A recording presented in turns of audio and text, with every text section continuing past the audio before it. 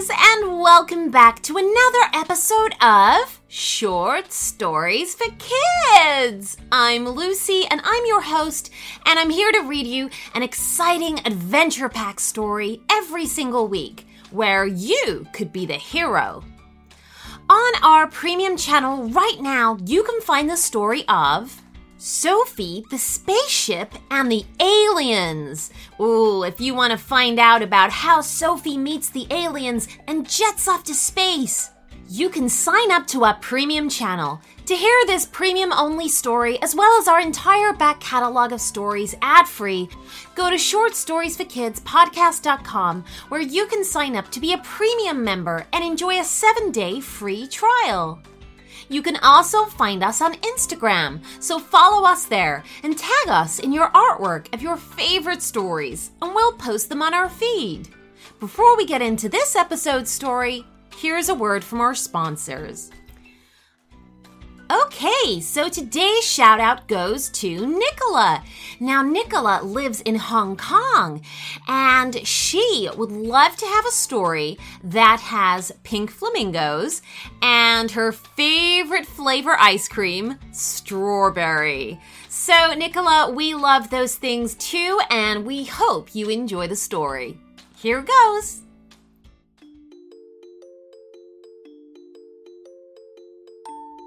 Nicola and Cherie, the pink flamingo. Nicola lived in Hong Kong, a beautiful city full of skyscrapers, theme parks, and the most amazing views. Nicola was very lucky. Not only did she live in such a beautiful place, but she had a very special best friend.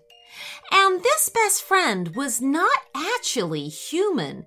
It was, in fact, a pink flamingo named Cherie. Last year, while hanging out with her mum by the river next to her town, Nicola found an egg left on its own without a nest by the muddy bank. She asked her mum if she could bring the egg home, and Mum agreed, handed her the towel to wrap around it to keep it warm and protected. On the way home, Mum asked Nicola, "My darling, can you guess what animal this egg belongs to?" I think it must be a swan," Nicola said, beaming. "Can I keep it once it hatches? Oh, please." "Of course," said Nicola's mum, smiling. "But you have to promise me that you will take good care of this animal. It would not be good if we can't make sure that our new friend is safe and healthy," Mum answered. "Yes, Mum, I promise I will make sure it has everything it needs," Nicola replied. As they got home, Mum turned on the heater in Nicola's playroom as the little girl came to grab a stack of blankets and a basket to make a little bed for the eggs. She also wrapped another blanket around the egg to ensure that it was secure and thoroughly warm. In the next 2 weeks, the room is always kept very warm, and Nicola followed her mum's word to turn the egg over every day. The egg hatched on a Saturday morning when the first rays of sunlight just visited the window, and Nicola got out of bed and came to check on the egg. The egg started shaking, then it cracked. Nicola saw the little beak peeked out first. Then the shell fell into 2 halves, revealing a little creature covered with a snowy and downy feather. But its beak and feet were in a beautiful shade of pink. "Hi there!" Nicola greeted the creature with excitement. The creature opened its marbly eyes, looked at Nicola, swung its long neck from side to side, trying to stand up. Soon, Nicola was holding the chick in her lap, and she whispered, "I will name you Cherie. You are my best friend from now on." Cherie grew up very fast and was always seen by Nicola's side when she got off from school. Nicola always thought her friend is a swan with a unique long neck that makes a perfect S like the letter, Having been around since the chick was born, Nicola and Cherie could communicate in their own special language and talk to each other about everything. One evening, when snuggling up in bed, Cherie told Nicola, "Dear Nicola, I will need to eat more pink food from now on." "Oh, why's that?" said Nicola. "And what exactly do you need?" "Well," said Cherie, "I need some shrimp from the river. You see, I'm a flamingo, and I'm now old enough to start turning pink. Every baby flamingo will start turning pink when they're around 2 years old. Did you know that we turn pink because of the food we eat?" Cherie asked Nicola. "No, I didn't." "Oh, wow, I didn't know that you were a flamingo. Do you guys eat anything else besides shrimp?" Nicola questioned. "Oh, yes, there is also this thing called algae that helps turn me pink. They can also be found in the river where the shrimp are," Cherie answered. "How do you know all this?" Nicola asked again. "Our mother told us this when we were still eggs in her womb.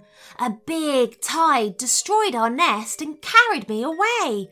I'm glad you found me," Cherie said. "Oh, Cherie, thank you for telling me. I love you. You're the bestest friend, and I will do anything I can to keep you safe and make you happy." The little flamingo gently rubbed its head to Nicola's forehead to show its appreciation. It continued, "Every year there will be a race for young flamingos. We will have to run on the surface of the water, and the winner will receive a bucket full of magical shrimp that can make me go the perfect shade of pink in just one eating. Normally, young flamingos like me need to eat more shrimp, and it takes us months to gradually turn pink. This year, the race will take place at the river where you found me.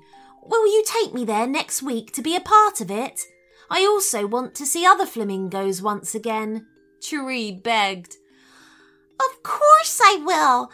Oh boy, I'm so excited," Nicola responded. Then quickly, the little girl ran to her mum's room to tell her everything, and Mum agreed that they would have a trip to the lake when the day came. Soon it was the day of the race. At only 5 a.m, Mom, Nicola, and Cherie were already on their way to the destination. When they arrived, other contestants were also present. There were other baby flamingos, half as tall as Nicola, who came with their parents. They let Cherie come to the starting line, made by an array of beautiful, shining pink marble, and then went to the riverbank with other flamingos' parents to watch the race. It was nearly 6 a.m.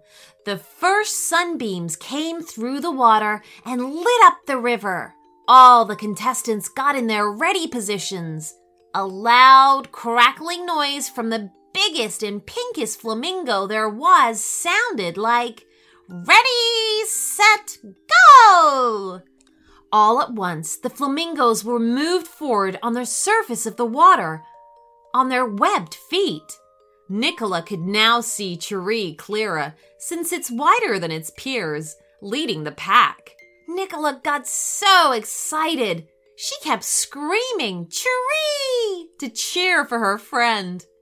Encouraged, Cherie kept running and running until he reached to the other side, leaving the others long behind.